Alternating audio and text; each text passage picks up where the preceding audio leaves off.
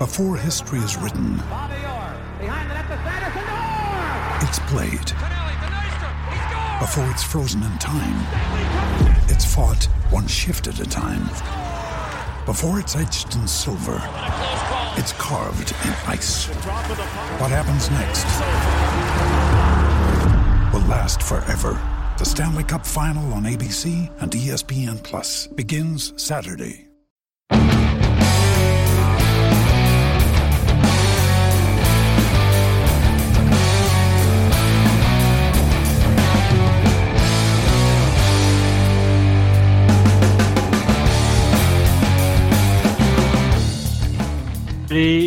Welcome to the Scottish Rugby Podcast, brought to you by the Scottish Rugby Blog. I am Cammy Black. We've got probably a fairly short podcast tonight for the main podcast, but Patreons, don't worry, you're in for a treat with our Patreon special. Joining me this evening to catch up with some of the news that's been going on in the world of Scottish rugby, we have John Anderson. Good evening, John. Good evening, Cammy. Well, you managed to spit that out just about there. That was good. Just about. The problem is what happened, John, as you know, because you joined me in the green room before we logged on. I've tried to down a decent bowl of chips. I mean, look, that's the size of what we're talking about. It was a pretty decent bowl. I watched you absolutely you watched shoveling. Me do it during the 3 minutes of the theme song. I can report I've got about 8 chips left in here, so I'm going to have to. Someone's going to have to monologue at some point so I can finish those bad boys before they go cold. Also joining us this evening, we have Johnny McGinty. Good evening, Johnny. Good evening. I ate my dinner very early this week, so I'm all good. You're fine. You're not wolfing it down just as you come on air. This is my second tea, to be fair. It's not like last week when I went back for seconds. Yeah, well, I went back for seconds of risotto last week. We've also got Craig Manson with us as well. Craig, fresh in the door, Craig. Yeah, just as yourself, just shoveling while we chat. So it was, unlike Johnny McGinty, I was at training tonight. So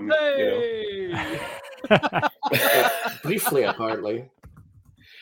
We start at 6:30 till 8. Don't worry about it. We're not the same as we start an hour earlier than you do.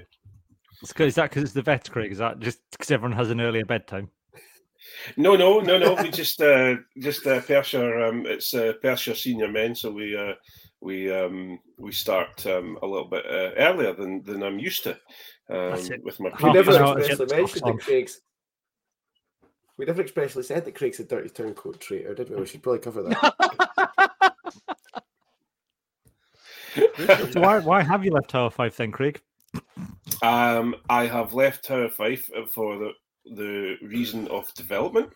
I want to develop as a coach, and also they didn't have anything for me, so I was going to take a year out, and my wife and my son all expected me to take a year out, and then I got an opportunity to work with a couple of coaches that I know that are going to be fantastic. That will really develop me as a coach, so I had to take it with 2 hands, There we go. And then deal with all the rubbish. Back to the seniors, how, and then he decided he wasn't going to get involved. Exactly. Well, I thought if the standards was going to get that low. I heard someone got involved with the seniors at Howe, said, "I'll play if you need me," and then refused at the first opportunity, Johnny. Oh, I did not refuse. No. I've said I am available, but I am complaining loudly about it, because what I said was, I'll sit on the bench for the occasional home game if you really need me. And then the first game of the season is on Saturday and it's away. And the coaches text me on Monday and said, "Are you available on Saturday?" That's not what I agreed to, but okay. I'm just thinking, hang on a minute, I'll sit on the bench at the occasional home game. Is that not a bit like, sitting out waiting for I want everyone to watch me. Look, here I'm at home. Oh, 100%. We've played together for a long time. I'm not a difference maker, let's be honest. I'm not going to win any games. Excuse me, Johnny. If you go on the pitch when you're needed, you're a difference maker. Don't you tell yourself anything different. Beck's clearly in coaching mode, isn't he? Yeah. I mean, we talk a lot in rugby about painting a picture, and that's all Johnny's doing. He's painting a lovely picture of being present when everybody at the club can see him, rather than absolutely, rather than a picture of when only the hardy souls that get on the bus can see him. So anyway, welcome to the podcast this evening. We've got a few bits and bobs of news to dodder through or sugar through. We'll come to that in a moment as we get through the podcast. We've had the training squad for the XV5s. So I've got that right. Yeah, XV5s, XV12s, XV5, XV2.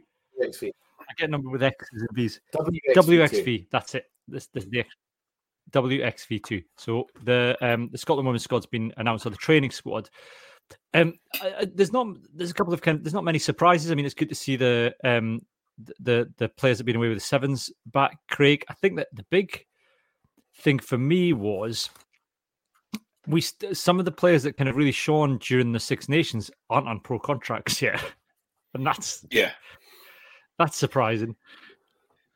Yeah, it's especially when they said they were going to be, putting them in place, and how they were getting extra funding, and they've got this new sponsorship deal with a fossil fuel company, etc. You would have thought that there was going to be extra money around. Yeah, and also they've got the problem you have is that there were some significant new players coming through, and they made a huge difference to the squads. But then again, it may be that they have, and don't, far be it for me to criticise the SRU or not criticise the SRU. So it may be that you find that they've made the decision not to take the pro contracts yet. They may have been offered. You just don't know. As long as they're involved in the women's XV or the WXV or whatever you want to call it, as long as they're involved and they're getting game time, I'm happy. And then hopefully we'll see them onto their pro contracts. But we could probably also mention another surprise piece of news with the women's squad as well. But we can talk about that in a minute. We'll come to that in a moment. I mean, I think Craig's got a fair point there, Johnny. I think that we don't know what has been offered and what's been turned. I can only assume that Francesca McGee has been offered so many contracts that she's taken 6 months out of the game to consider which one's the best way forward, because she was the big surprise name, I think, for me that hadn't got a pro contract. And you would think the way the Six Nations went, I mean, she's been talked of very highly in a lot of quarters, that probably the biggest name that hasn't got a pro contract yet, as far as we're aware. Yeah, that did kind of take me by surprise. But I think Craig's probably spot on. It's a lot of players with a lot of options, and she is very much top of the list. So I wouldn't necessarily say that just because she's not on one of the SRU pro central contracts that her rugby career isn't progressing very well. But it is a bit of an eyebrow raise that she's not involved with the SRU system, I would say. Craig alluded to some of the news there, John. Matt Banahan has been appointed the attack coach for Scotland Women, which is a high-profile name. All right. Now, Matt Banahan is, as far as I know, and from what I can tell, has been doing a lot of academy work and has coaching experience. My reservation with this is it's a big name appointment. I don't know what his pedigree is. Yep. But it feels like you would be, I guess, you'd be taken aback if that appointment was made in the men's game, I guess. And I think there's a wider conversation we may get on to. There's been some debate on Twitter this week about capitalism and women's rugby. But it's, on the one hand, it's a named appointment. On the other hand, I don't know what experience he has, because he's not long out the game.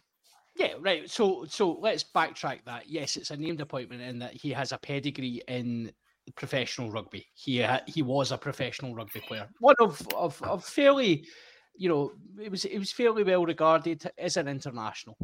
For me, this appointment from Matt Banahan's side is a brilliant appointment, because all it is him putting an international name on his CV before he moves into the men's game. For the women's game, it is back to exactly what we've discussed 100 times in this podcast about coaches. The women's game don't want coaches who just want to better their CV so they can get a men's gig. You're absolutely right. Matt Banahan wouldn't have got a gig at Scotland International men's team. He wouldn't have got a gig at the English team. Well, he might have actually based on how shambolic they are at the moment. But, the fact is he doesn't have any pedigree other than some academy work. So why is he being handed the reins to an international attack? Conversely, Gregor Townsend was in a very similar position when he was handed the reins to the Scotland attack back in the day. So is it a Scottish thing that we just take a punt on people that maybe, up and coming coaches that maybe show a wee bit of potential? Potentially, maybe that's our thing. But I think from Banahan's perspective, this is literally a tick box. If he's there in 2 years' time, you can absolutely call me anything. I will literally eat whatever you want. Name your price. In 2 years' time, if he's still in the Scotland women's attack coach job, I will eat anything. I'm aware it's massively unlikely, right? But I don't think we can say for sure that Matt Banahan just wants to be a men's coach. Like, maybe he does want to be a women's coach. We don't know that. I think it's very unlikely, but you never know. That's a fair point, Johnny. Thank you for the voice that Johnny McGinty there, the voice of reason on the podcast. Come back in 2 years when I'm right, and we'll talk. We'll see. I mean, Craig, it is. I mean, he could have impressed the interview. He maybe does have some good skills, some good potential, something that Brian Eason's looking for and is excited to work with. But it feels. I don't know. It feels like where are the women coaches in Scotland coming from? There are some high-profile women coaches that are coaching from Scotland who are coaching overseas, and have that experience. I don't understand where the Matt Banahan appointment has come from, and but at the same time, you've got someone new, a young coach coming in who can bring exciting new ideas to the game. Why not take the opportunity? I suppose as a team. I think, you've basically answered my points that I was going to say, Cammy. I think it's a two-edged sword. It's one. It's great to have someone who is very, very, very recently retired, so he's been involved in the professional game for a long time. He can give a huge amount of advice to everyone that's involved in the squad. He can work with them. They can gain from his experience. And I'm always complaining that we don't involve younger players who have just retired into whether it's refereeing or whether it's coaching, etc., as much as maybe I would like to see. On the other side, I was having this fun enough, I was having this discussion tonight at training with someone that it is disappointing that we're not seeing any of the young female coaches coming through getting opportunities. I know there's a couple of coaches that I would have liked to have seen involved, and I know that probably one of them doesn't want to leave the current post because she's developed that post and developed that everything that's around her. So I wouldn't expect her to jump and leave it all behind. But on the other side of things, we are looking at, and again, to quote Lisa Martin, we want someone in post within the Scotland squad who wants to. It's their pinnacle of coaching is to coach women's Scotland women. We're not wanting this sort of conveyor belt of people using Scotland women as a stepping stone to get another coaching gig. So, but as Johnny says, we don't know. We're jumping to conclusions. I just think that as long as all the Scotland women who are involved in involved in the squad absolutely take as much knowledge from him as they possibly can about not just playing the game, but also being a professional rugby player. Then fingers crossed, fingers crossed they can. He's going to make a difference.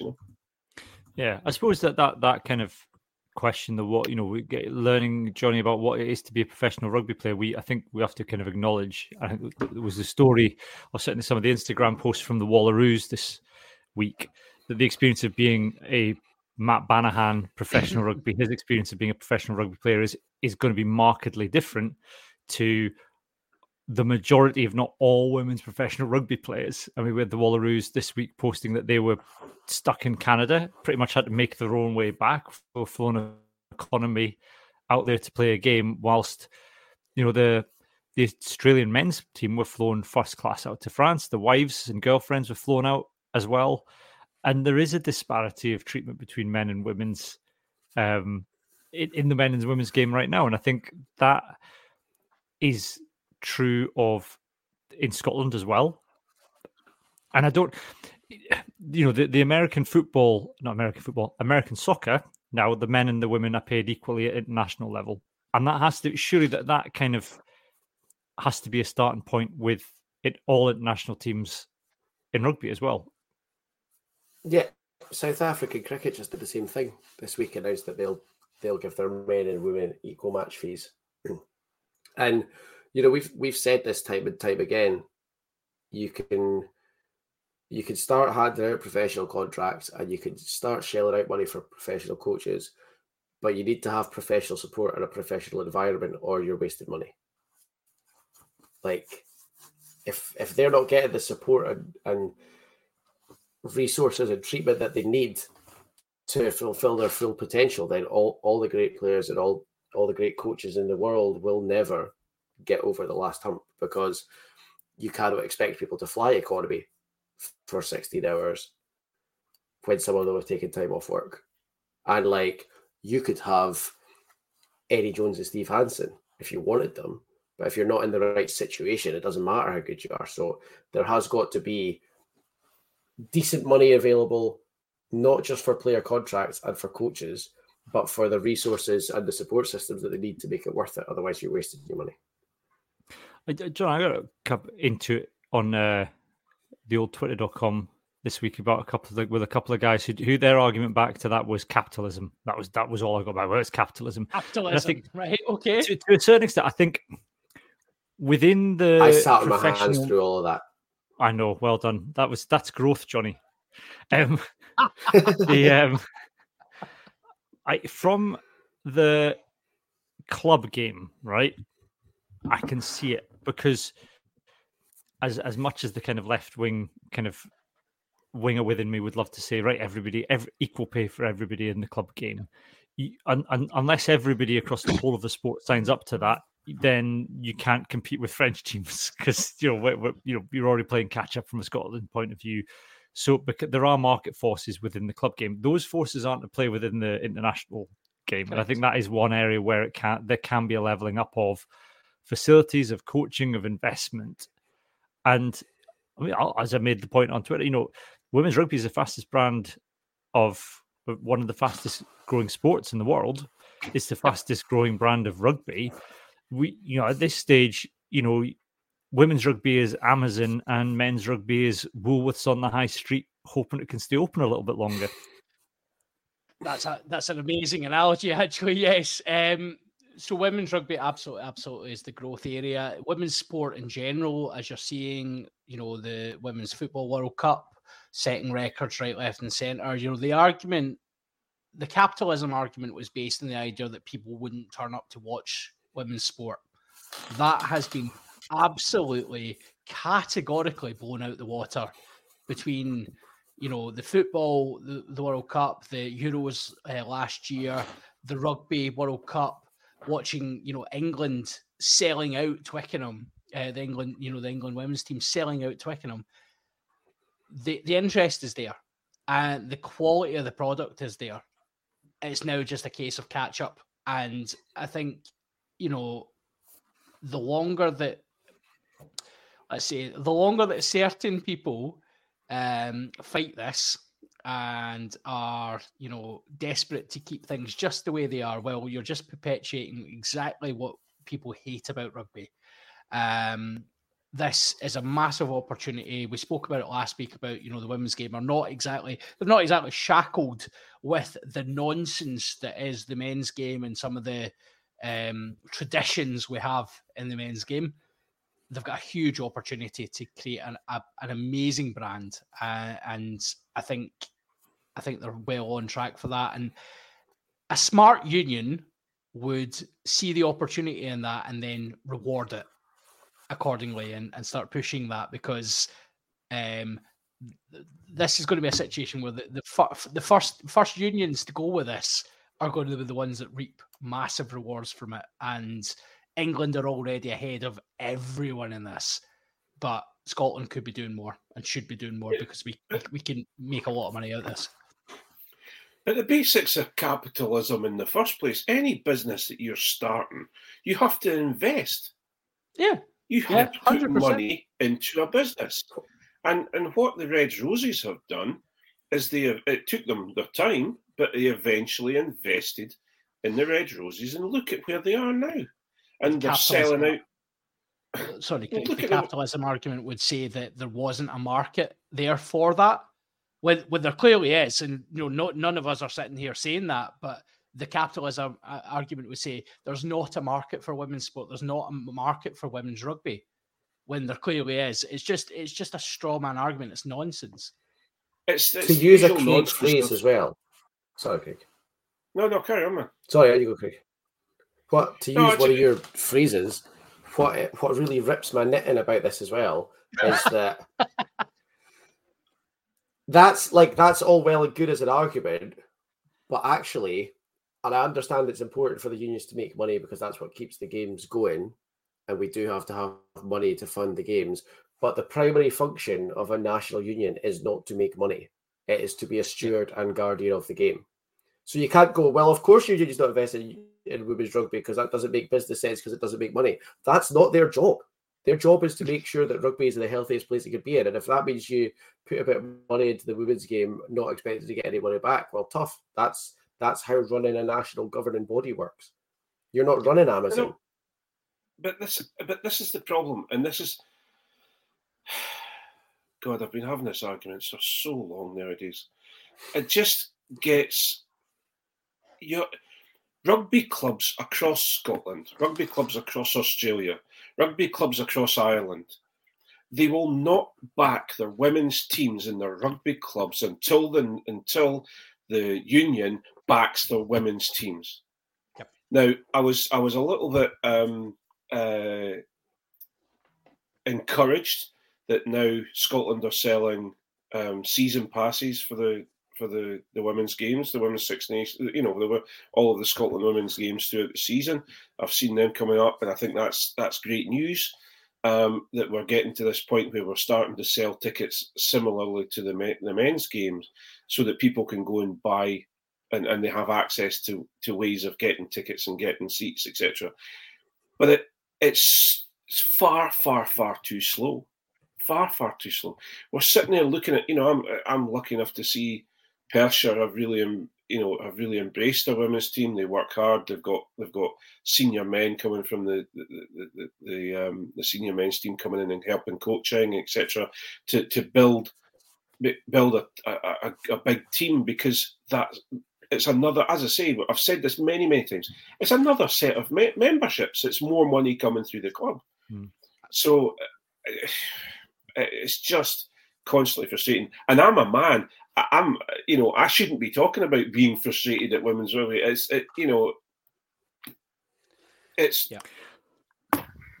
think and the other point about there isn't a market for it is that there isn't a market because no one's created a market for it.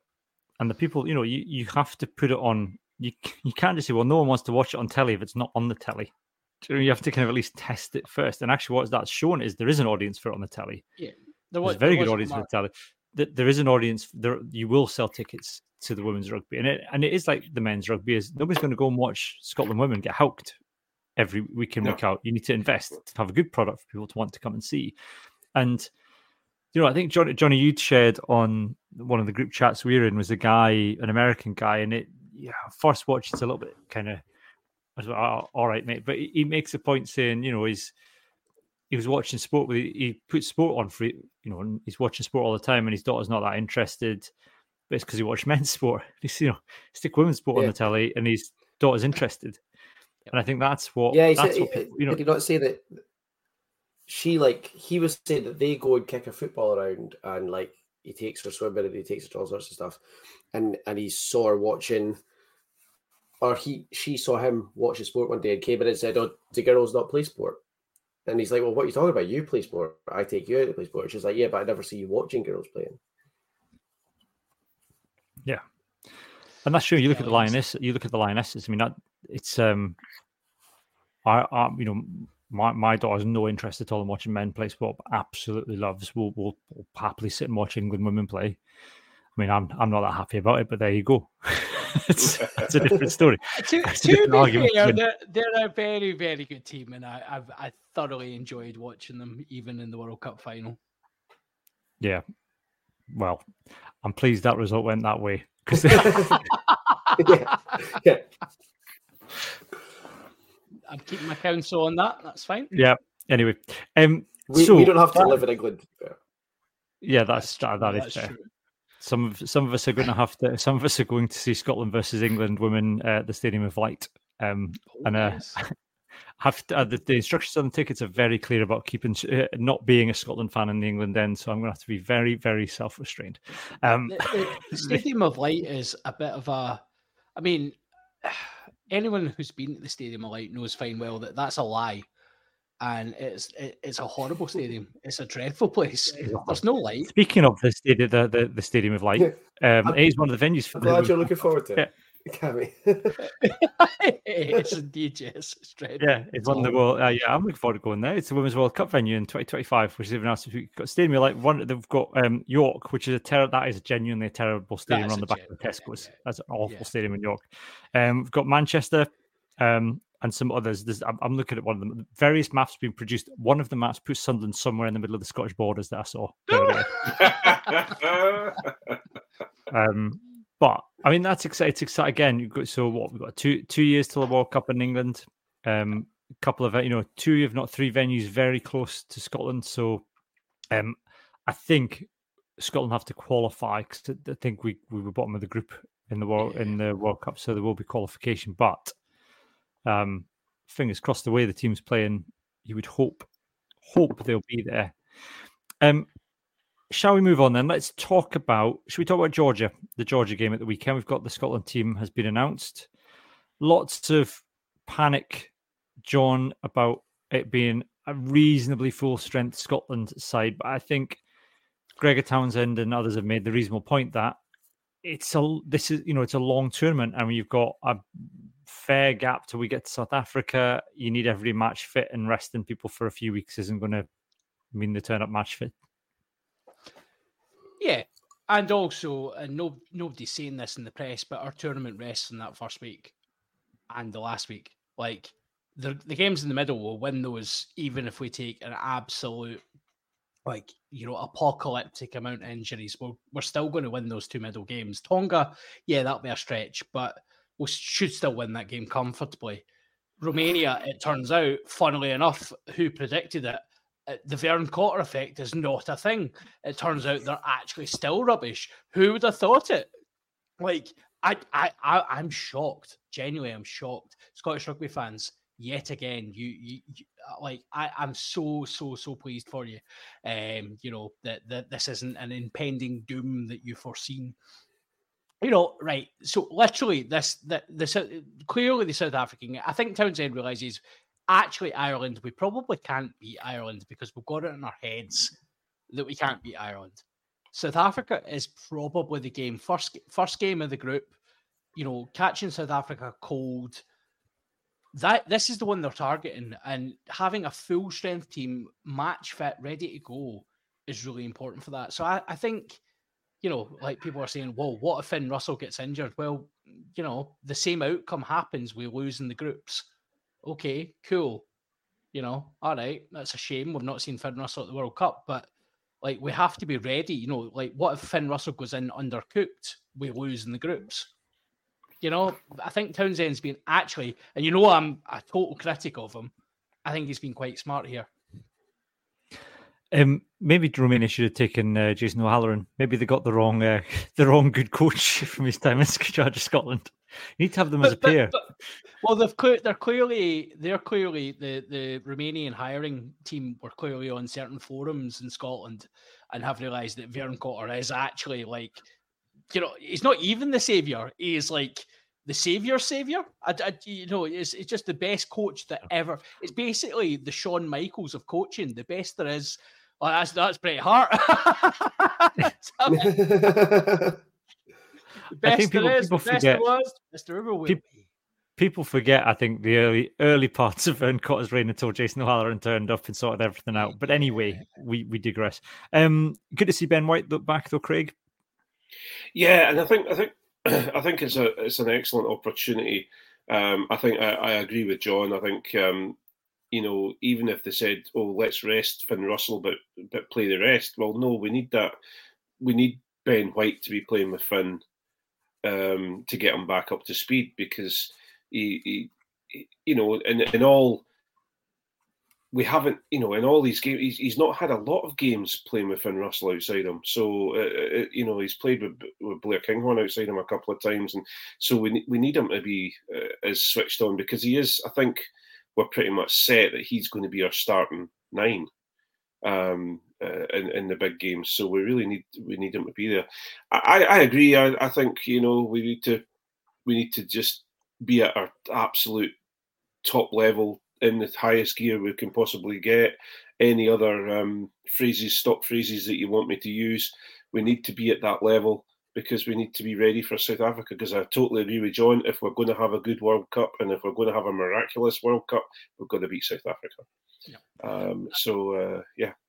The interesting thing for me, Johnny, is fullback, because you've got Ollie Smith named at 15. We haven't got Blair Kinghorn at all in the matchday squad.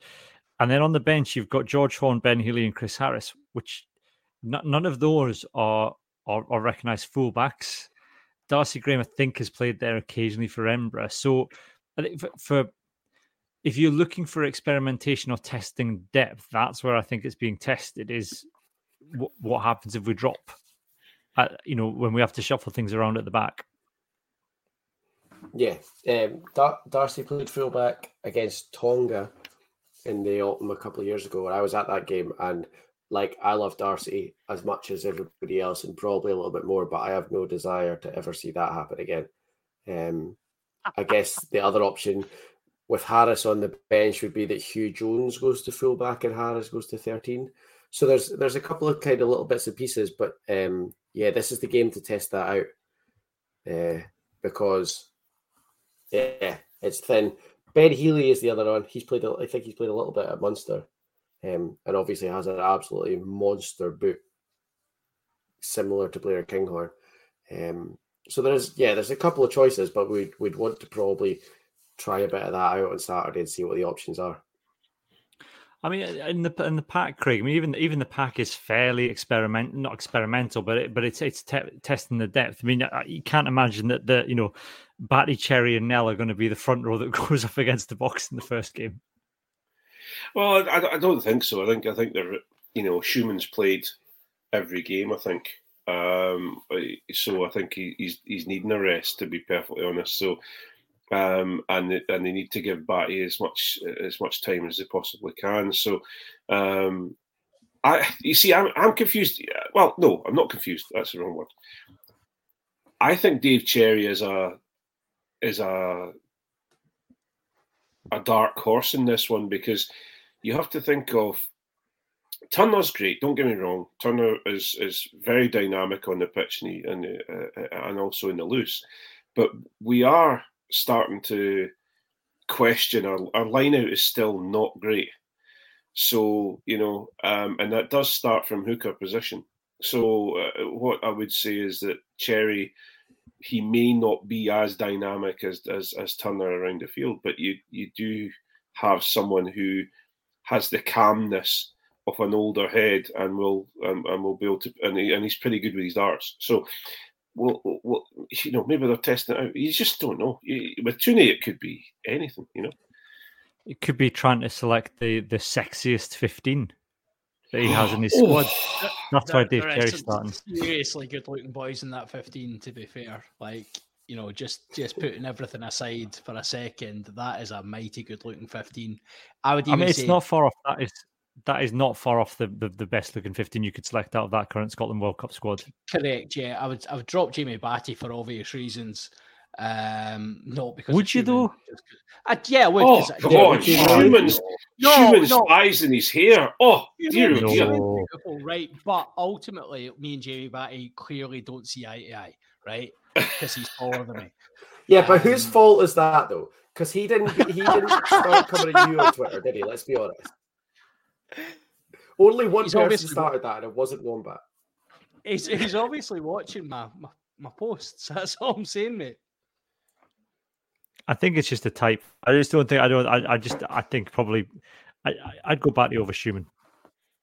Oh, from an aesthetics point of view. No, I don't think not at all. Not That's at all. Big.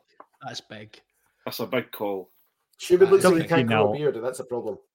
There you go. Sorry? Schumann looks like he can't grow a beard, and that's a problem. Yeah, you don't want those chiseled looks destroyed by a beard. No, he looks like with that big greasy hair, he looks a wee bit weird. It smells so nice though. It's lovely. I love Pierre Schumann as much as the next man, but he does look like a factory reject Cabbage Patch doll.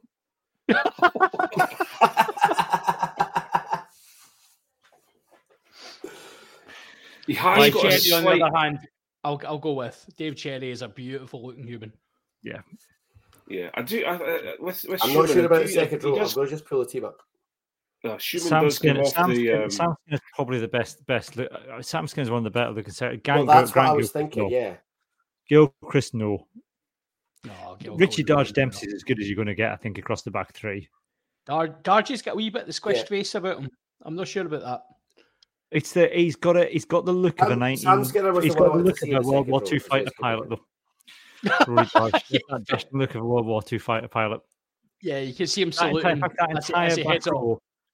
That entire back row, I could see walk in slow motion towards gun turrets in a B-52 bomber. If that back row was in season 2 of SAS Rogue Heroes, I wouldn't be surprised. Yeah. There you go. Obviously, White and Russell. I mean, I think that's the best looking halfbacks. Yeah. I'd go White over Price. Best one in the world, Healy probably looks a little bit like there's questions out about, if he's on a register. The mustache needs to go. That mustache needs to go. Awful. But then, he's fallen the same. I wouldn't be surprised if he owns Dachshund dogs. I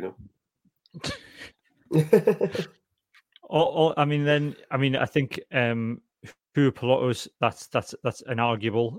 Doohan and Darcy, Ollie Smith over Blair Kinghorn, I think, absolutely. 100%.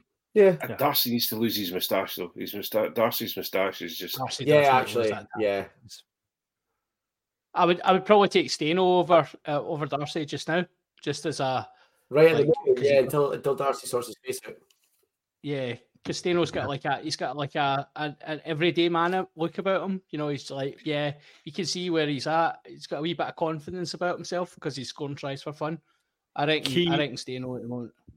The key bit of analysis here for tonight is that Darcy and Ben Healy lose the tashes and you're in with a chance for four of us.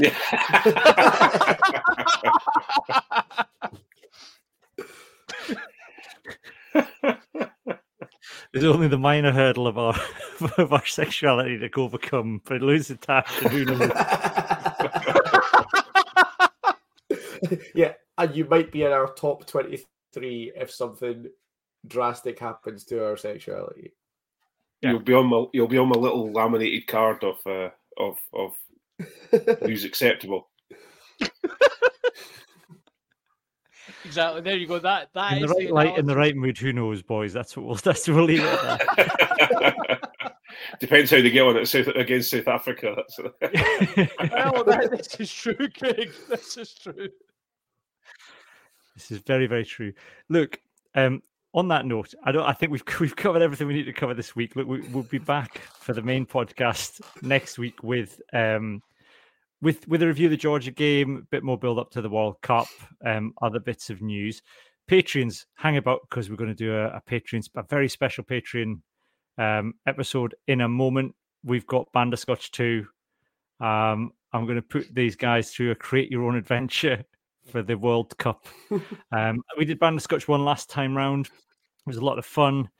Let's see if this one's as good. We'll launch it in the next couple of weeks on Twitter and on the blog. But patrons getting a special sneak peek tonight, and we'll also finally be talking about Bluey. Johnny and I are going to just spend a little time talking about Bluey, particularly the State of Origin episode. And John can tell us if he got through all 400 episodes on Disney Plus this week.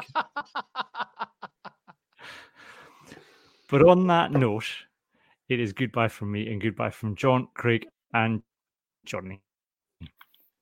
Bye. Bye. Ciao.